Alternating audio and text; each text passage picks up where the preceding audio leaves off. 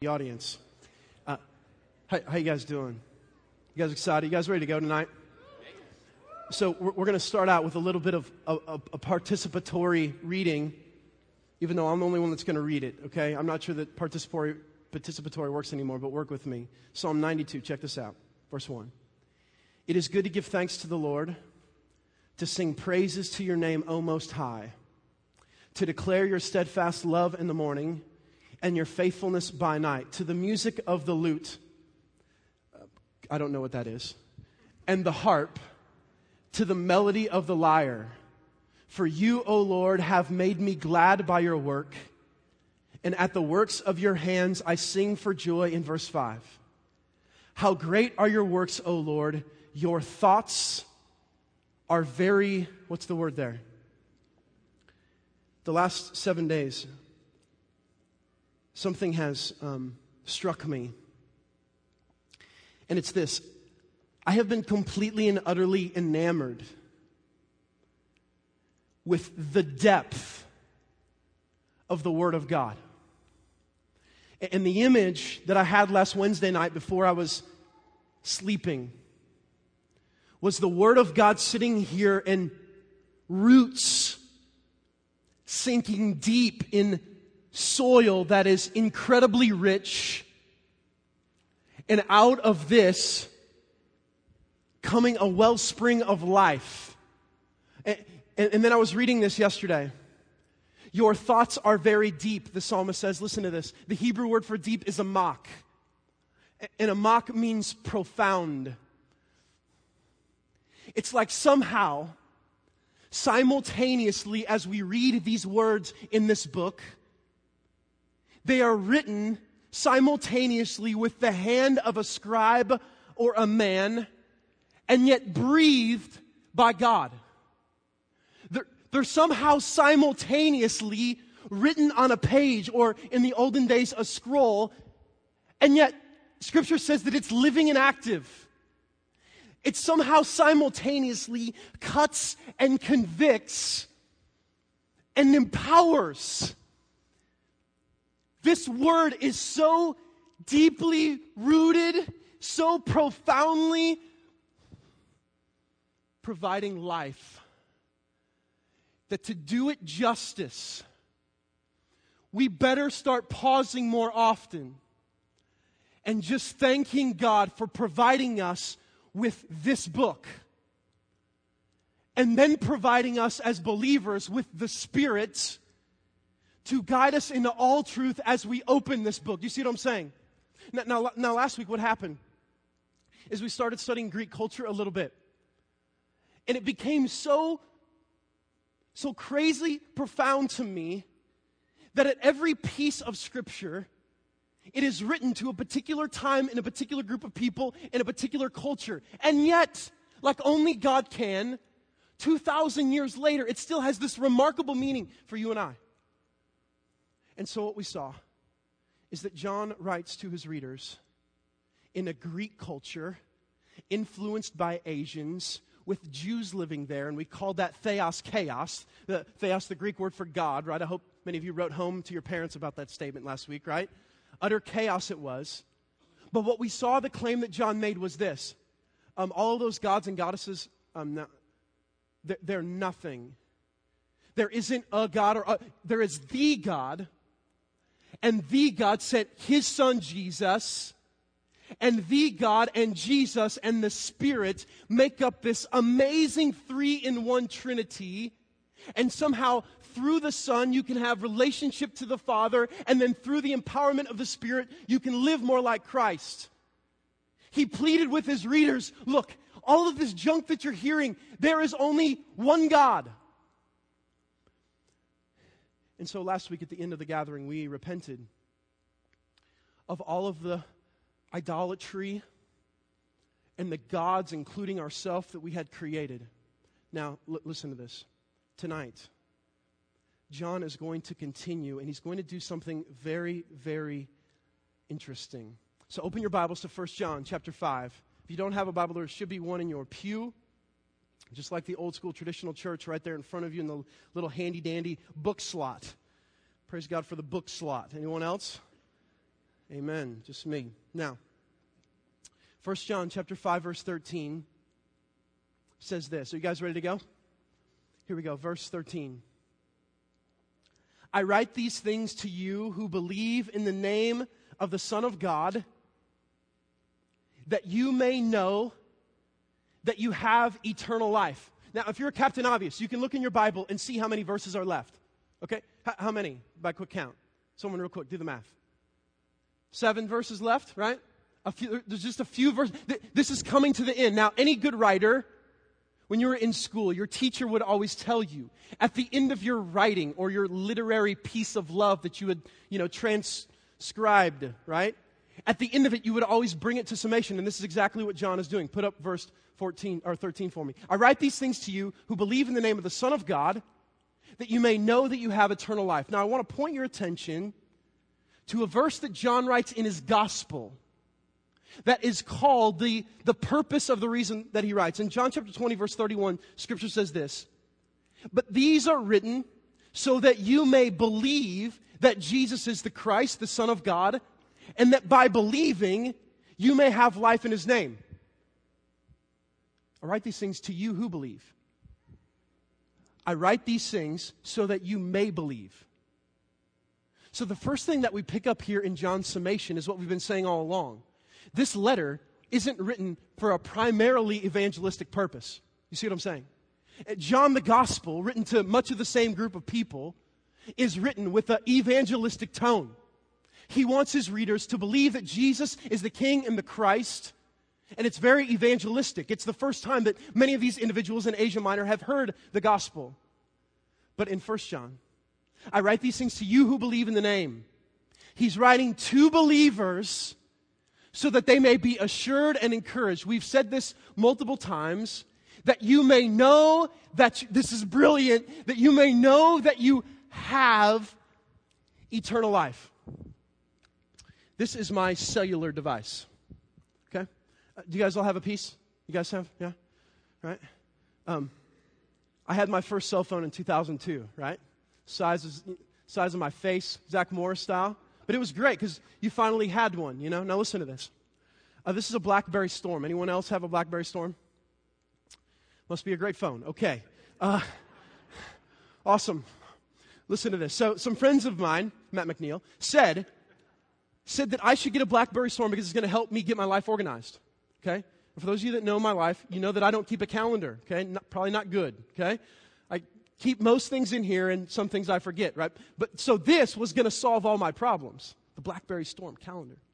Now, I got the BlackBerry Storm, and while I was at the Verizon store, the individual at Verizon said, oh, you know what? You can get the BlackBerry Storm, but you know that the iPhone is coming out with Verizon in January. I was like, say that again? How many of you guys have an iPhone, right? Okay. You guys know what it is, the iPhone? Have you heard of it? Yeah. Pretty revolutionary phone. But listen to this. It's like the moment that I get this phone, this dude's already trying to sell me something else.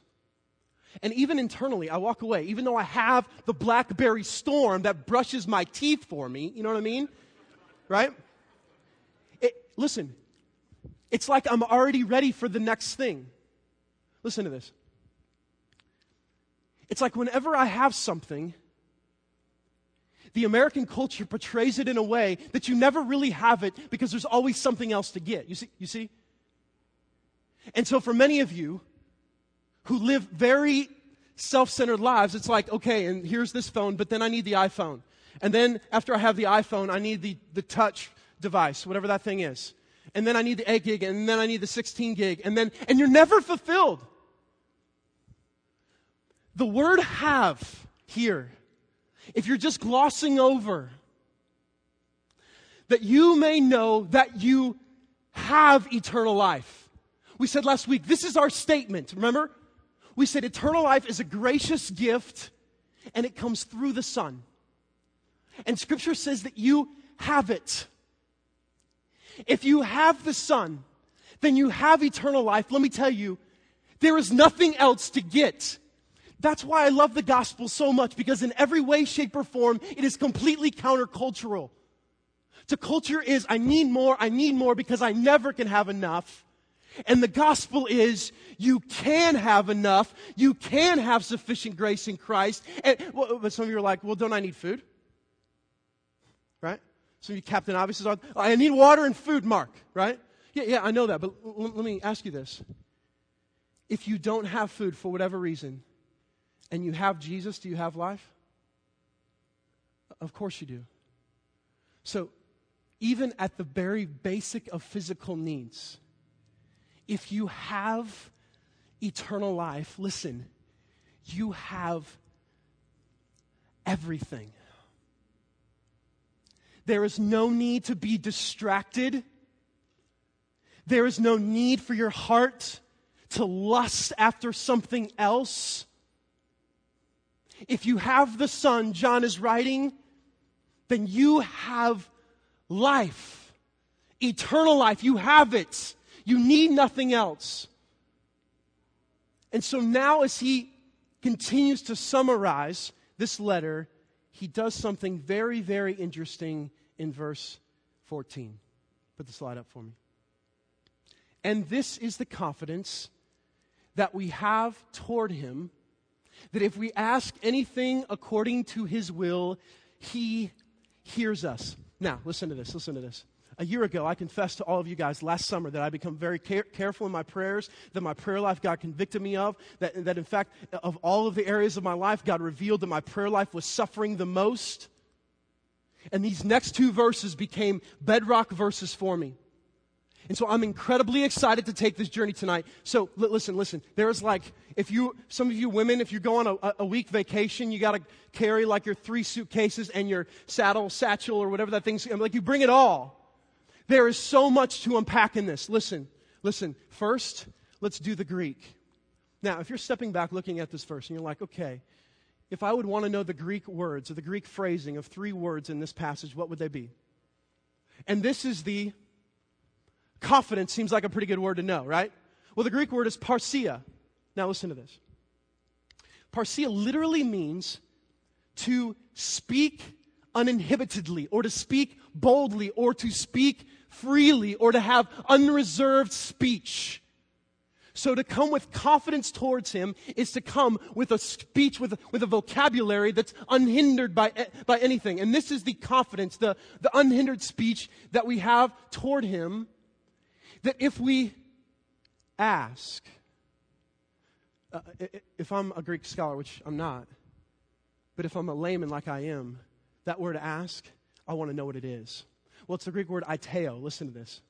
Aiteo literally means to beg, to crave, to call for. And this is the confidence, I speak uninhibitedly, that we have toward him, that if I beg, crave, call for anything according to his will, he hears us. So there's 3 I said, there's one more. Any guesses? His will would be a great thing to know, for sure. Hears. What does that word hears mean? Now, the Greek word for hears is akuo. Have you ever been, my grandmother, okay, very hard of hearing, okay? And if you guys have hard of hearing grandparents? My grandmother wears a hearing aid that, I think if I wore the thing like I could hear it in Japan. The thing is so powerful. But listen to this. Whenever you're speaking to my grandmother, here's what she does. You're speaking to her and she leans in. You see what I'm saying? Because she wants to get, akuo literally means to attend to, or listen to this, to give ear to. Now, don't hear me wrong. God's not hard of hearing, right? Like some of you are like, God's hard of hearing. No, right? God hears all, he knows all. He's not hard of hearing whatsoever, but he gives ear to this. So now let's break it all down in the Greek. And this is the uninhibited speech, freedom in speech that we have towards him, this great confidence that if we ask, if we beg, if we call for, if we crave anything according to his will, he gives ear to us. He turns to us. He leans in to us. Now, if you're like me, your mind's spinning. And here's the reason. Because you instantly see the practical application, don't you? You're like, oh, well, this is great. This is going to be nice. We're going to be able to put this in a bow and wrap it up, and Mark's going to be able to tell us how we're to have a better prayer life. The Word is so much deeper than that right now. Do you guys understand this? There is so much here, so we're not going to get to practical stuff for a while. So stay with me. Now, the big question I had about this verse was this. If I'm in Greek Asia Minor, how is an average Asia Minoran going to pray? Okay? Like, what's their prayer ritual? If John is speaking to Christians in Asia Minor, then they have a context of Greek culture because they're Greek. God has saved them, and so now they don't necessarily look like the Greeks anymore, but they have that context. And so, if I'm an average Greek, what's my concept of prayer? Now listen to this. We said last week, in Greek culture, there's multiple gods and goddesses. And in fact, it gets so deep that there's major gods and goddesses, and then there's minor gods and goddesses, and then there's minors of the minors. There's a god and goddess for everything, okay? I mean, there's so many, and really ultimately begins with Zeus. And when I say gods and goddesses, listen to this. I'm not implying that they're gods and goddesses, because they're not. They're fake. They're phony. You see what I'm saying? So when I call even Zeus, I'm calling him a Greek god that's fake and false. Okay? Just like I would call Joseph Smith, just like I would call Buddha, all of those gods are fake and phony. They're not God. You see what I'm saying? That's the whole point of John. There is one God, and that God's name is Yahweh, who sent his son Jesus and then sent the Spirit. So, just so we're on the same page. Now, the entire premise of Greek culture to prayer, there's multiple altars everywhere. You're like, hold on. That's like Jewish culture. In Jewish culture, there's altars everywhere. I remember my history class of Genesis and remember Abraham, Isaac, and Jacob, like, at altars and these. Yes, no. At these altars, here's what would happen. Is they would give wine. They would give animal sacrifice. They would give monetary wealth to do one thing, to appease the gods. The whole premise of Greek culture is I give so the gods are happy. And so then, they believed that the gods would call them to do heinous, sinful acts. If you know Greek culture, you know that there would be mass sexual acts, and they would say that it's in the name of it's in the name of God, right? All this crazy stuff was happening. And all to do one thing, to appease the gods. Now listen to this.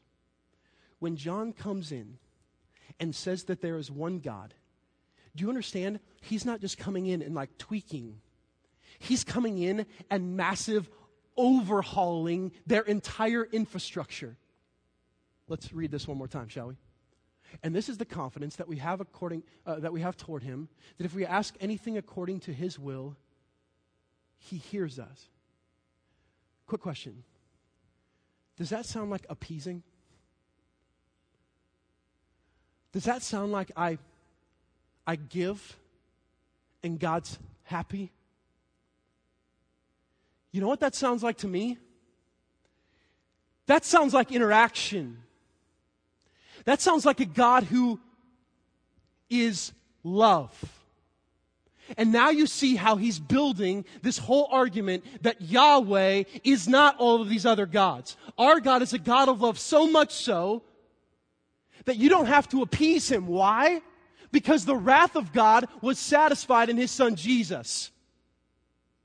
Now, because of Christ, you and me and the people that are Christians in the Greek Asia Minor can approach God with tremendous confidence and uninhibited speech, believing that God will turn his ear and hear. Listen. If you're in Greek culture, could you imagine how liberating that would be? You see, it's not just that I don't have to make personal sacrifice as atonement for my sin or whatever it is that the Greeks believed about atonement and sin, and they had this underworld afterlife. It was crazy stuff. But now John says you can have interaction with God. He hears you with a itsy-bitsy stipulation. Did you guys see it? That if we ask anything according to his what? To his will, okay? Another step back. You see? Okay, so he hears us, but he hears us if we pray according to his will. Now, he's already done this in 1 John. Let me read the verse for you. 1 John chapter 3, verse 21. He said this, "Beloved, if our heart does not condemn us, we have confidence before God," same word, "and whatever we ask, we receive from him because we keep his commandments and do what pleases him." He uses this word confidence 3 times in 1 John, twice about judgment, and now here for the second time about prayer. So the first stipulation is, if you're obeying his commandments, whatever you ask for, you receive from him.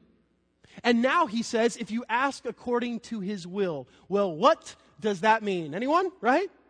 You have to answer that question, and here's the way we'll answer it. And some of you guys are like, oh, he's talking about God's will. This is going to get dicey. Listen to this, right? Listen to this. God's will is talked about in Scripture over and over and over in different contexts.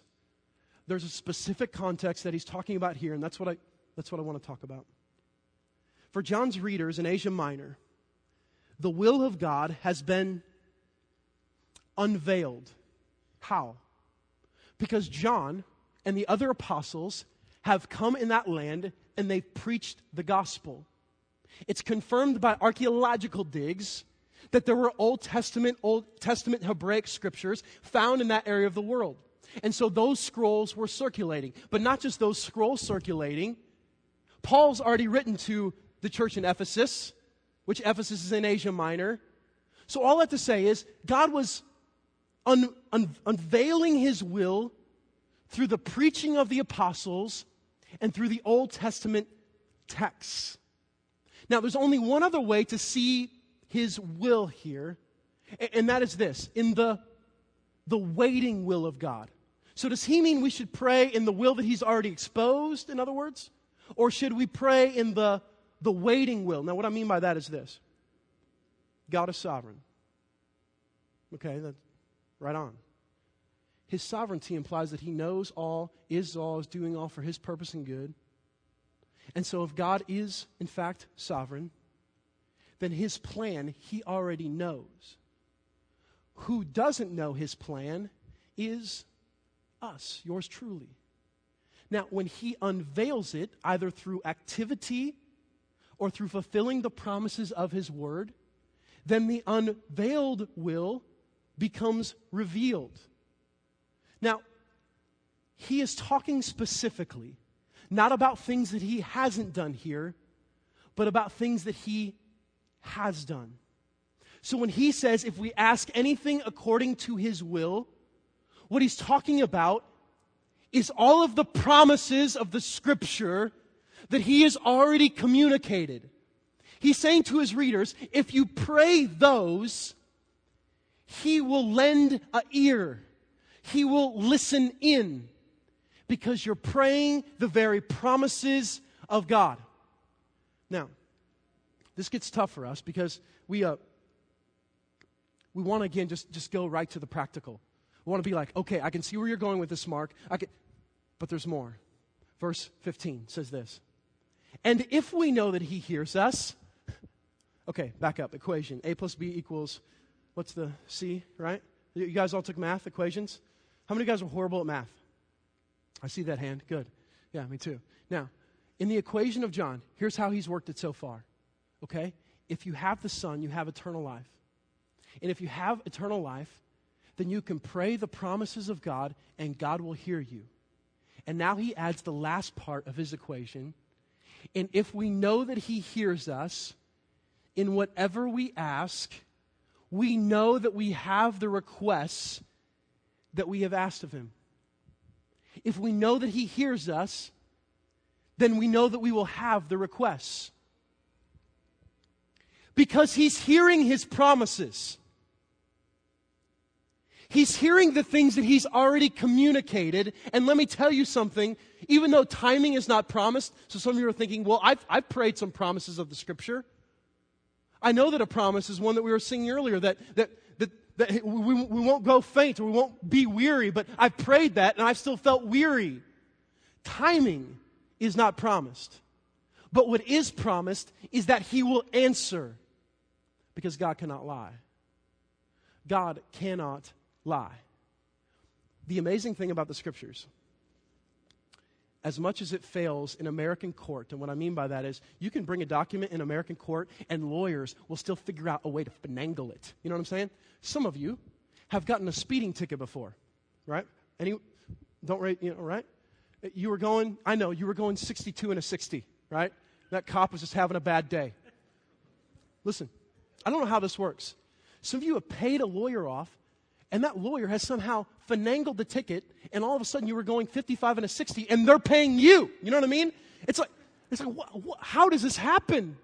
Well, listen, culturally, words mean nothing. Even if it's a written law or a written document, there are ways around everything. There is no way around the promises of God. No matter how high or long you look, there is no way around the promises. There's no path through them. There's no path around them. If God said it, it will be. And so what John is trying to plead his readers to understand, you have access to God.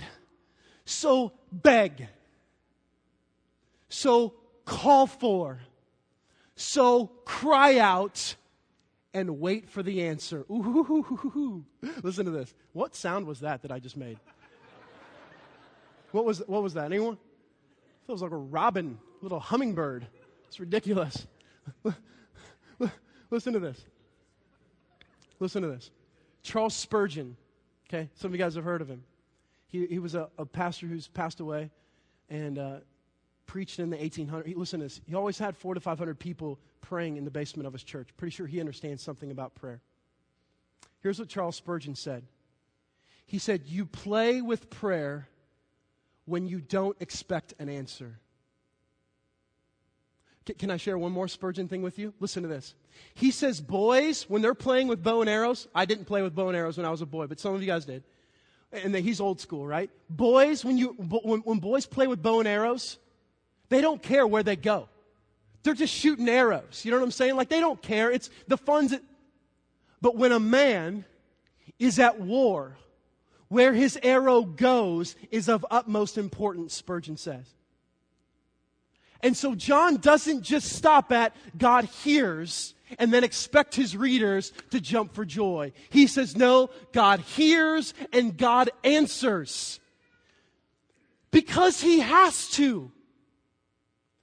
Now, if you're having this conversation with some people with different theologies, the danger is people say, well, that's pompous. That's pompous for you as a Christian to say God hears your prayers and God answers your prayers. And what I see in Scripture is, no, that's reverence. I'm revering my God because I believe what my God says. And so when I pray His promises, I believe it's going to happen. That's not pompous, that's reverent. That's really believing that God is who He said He was. So now we step back from all of this and ask you and I, what's the state of your prayer life?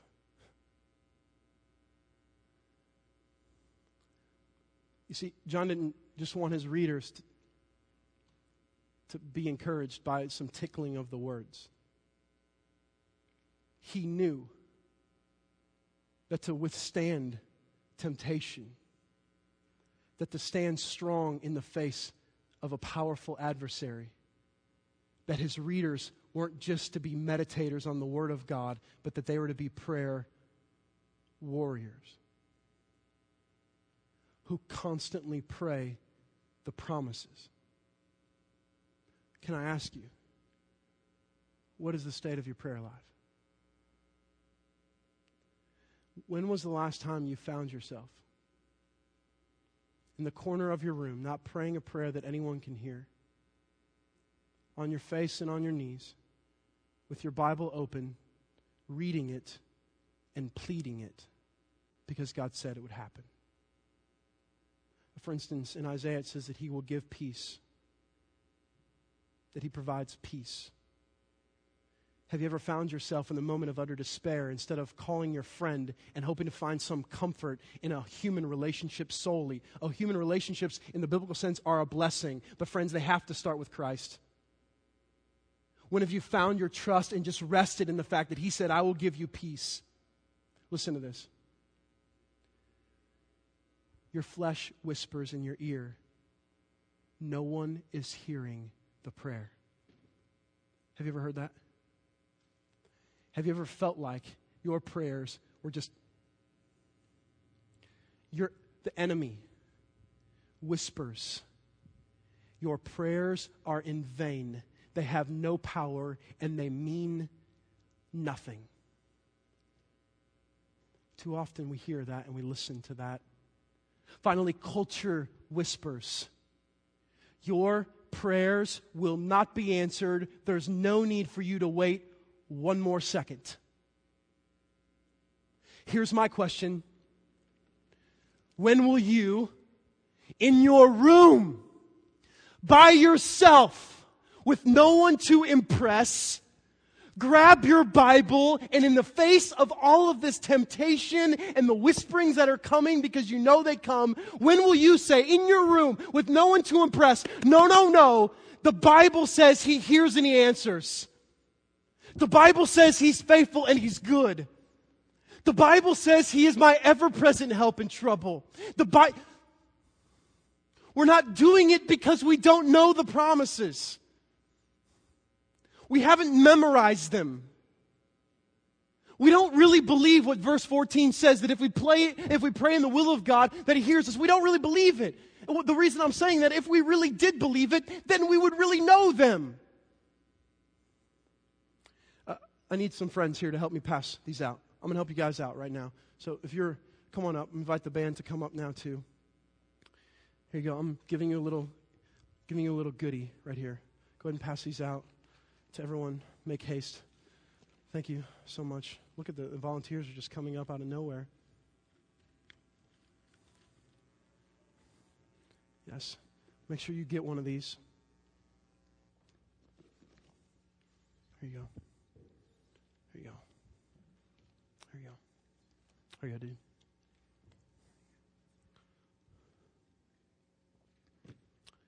What's on this little bookmark that you're getting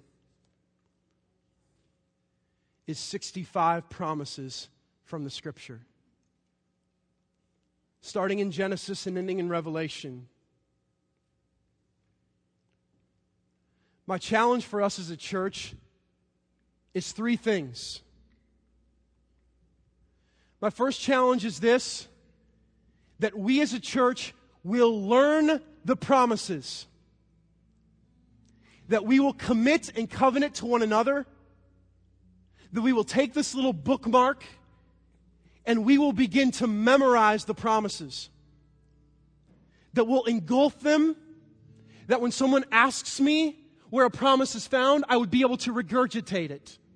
So my first challenge to you, no matter what your prayer state is, no matter where John's readers were, is that you and me memorize them. Listen to this. The ancient readers had to read off scrolls. You have a leather-bound Bible with the words of God just breathing out of it. And so begin to memorize those. My second challenge is this, is that you would begin to plead those promises.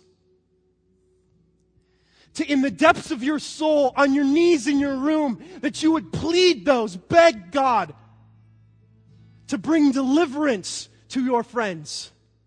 That you would beg God to provide safety for your family. That you would beg God to give you strength in the face of temptation. That you would plead those with Him. And the third thing that I would challenge you to do is to wait for the answer. The biggest challenge with American Christianity is that we've already perceived the answer in our mind, when that answer may not be anywhere what God would ever do. But because we've placed God in our mental box, we're like, God, if you don't answer it that way, then you don't answer it. That's why we're not worshiping. Listen to this. The more you pray, the more you realize how God is answering. You see what I'm saying? The more you plead Because people ask me all the time, so how do I know God's answering my prayers? Is He going to write it on some Etch-a-Sketch? Is it going to be on the whiteboard in my room? The more you plead the promises, the more you'll watch God answer your prayers, and the more He'll show you how your will and His will are very different. So friends, I implore on you to take that little bookmark and to memorize those promises. Begin pleading those promises and wait for the answer, because it's coming. In Joshua chapter 23, Scripture says His promises never fail. In Psalm 5, it says He will bless the righteous. In Psalm 9, it says He is a refuge for the oppressed. In Psalm 27, it says, wait and He will strengthen your heart. In Psalm 29, He gives strength to His people and blesses them with peace. In Psalm 32, it says He will guide. In Psalm 34, it says that He'll provide deliverance from evil. In Psalm 34:9, it says, there is no want for those who fear God. In Scripture, He says He hears the cries of the righteous. He is close to the brokenhearted. In Psalm 34:19, Scripture says He delivers the righteous from affliction. He gives the desires of the heart to those who delight in Him. Psalm chapter 46 says He is a refuge, strength and help in trouble. In Psalm 46:11 says He is with His people. In Psalm 48, Scripture says He is sovereign. He's not going anywhere. His plan will prevail. In Psalm 50, it says He answers the call for deliverance. In Psalm 68, He is a father to the fatherless and a judge for widows. Psalm 72, He will bring peace. And listen to this, church. Psalm 89, He will keep His covenant. In Isaiah 40, He gives power to the faint. In Jeremiah 29, He will be found when sought with a whole heart. Jeremiah 33, He will show great and mighty things. In Ezekiel 34, He will bring restoration. In Matthew chapter 6, He will provide for those who seek God's kingdom. In Matthew 17, listen to this, the impossible is done by faith in God. In Luke chapter 6, He says if we give, it'll be given to us in the same manner. In Luke 11:33, He promises the Holy Spirit. In John 3, He says that those who believe on the Son will have everlasting life. In John 5, He says He brings people from death to life. In John 6, He says He will not cast out those who come to Him. In John 14, Scripture says He will come again. It's a promise. It's not a mere word. In John 14, it says great works will be done through His church. In John 14:18, it says He gives comfort through the Spirit. In John 15:7, He will answer prayer. In John 16, He will guide us in truth. In Acts chapter 1:8, He says we will receive power to be witnesses. In 1 Corinthians 10, He promises escape from temptation. In 2 Corinthians chapter 1, verse 19 and 20, He says He keeps His promises. In 1 John chapter 1, verse 9, He says forgiveness is for the repentant. And in 1 John chapter 2, verse 25, He said eternal life is for those who believe. And in the last promise of the Scripture, in Revelation chapter 21, verse 4, He says one day He will do away with death, sorrow, and pain. The question that remained for John's readers is the question that remains for us. Are those things true? Or are they just words to make people feel better about themselves? Are those really the words from the mouth of God?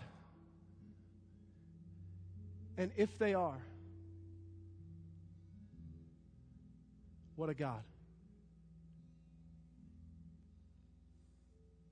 If they are true, what a God.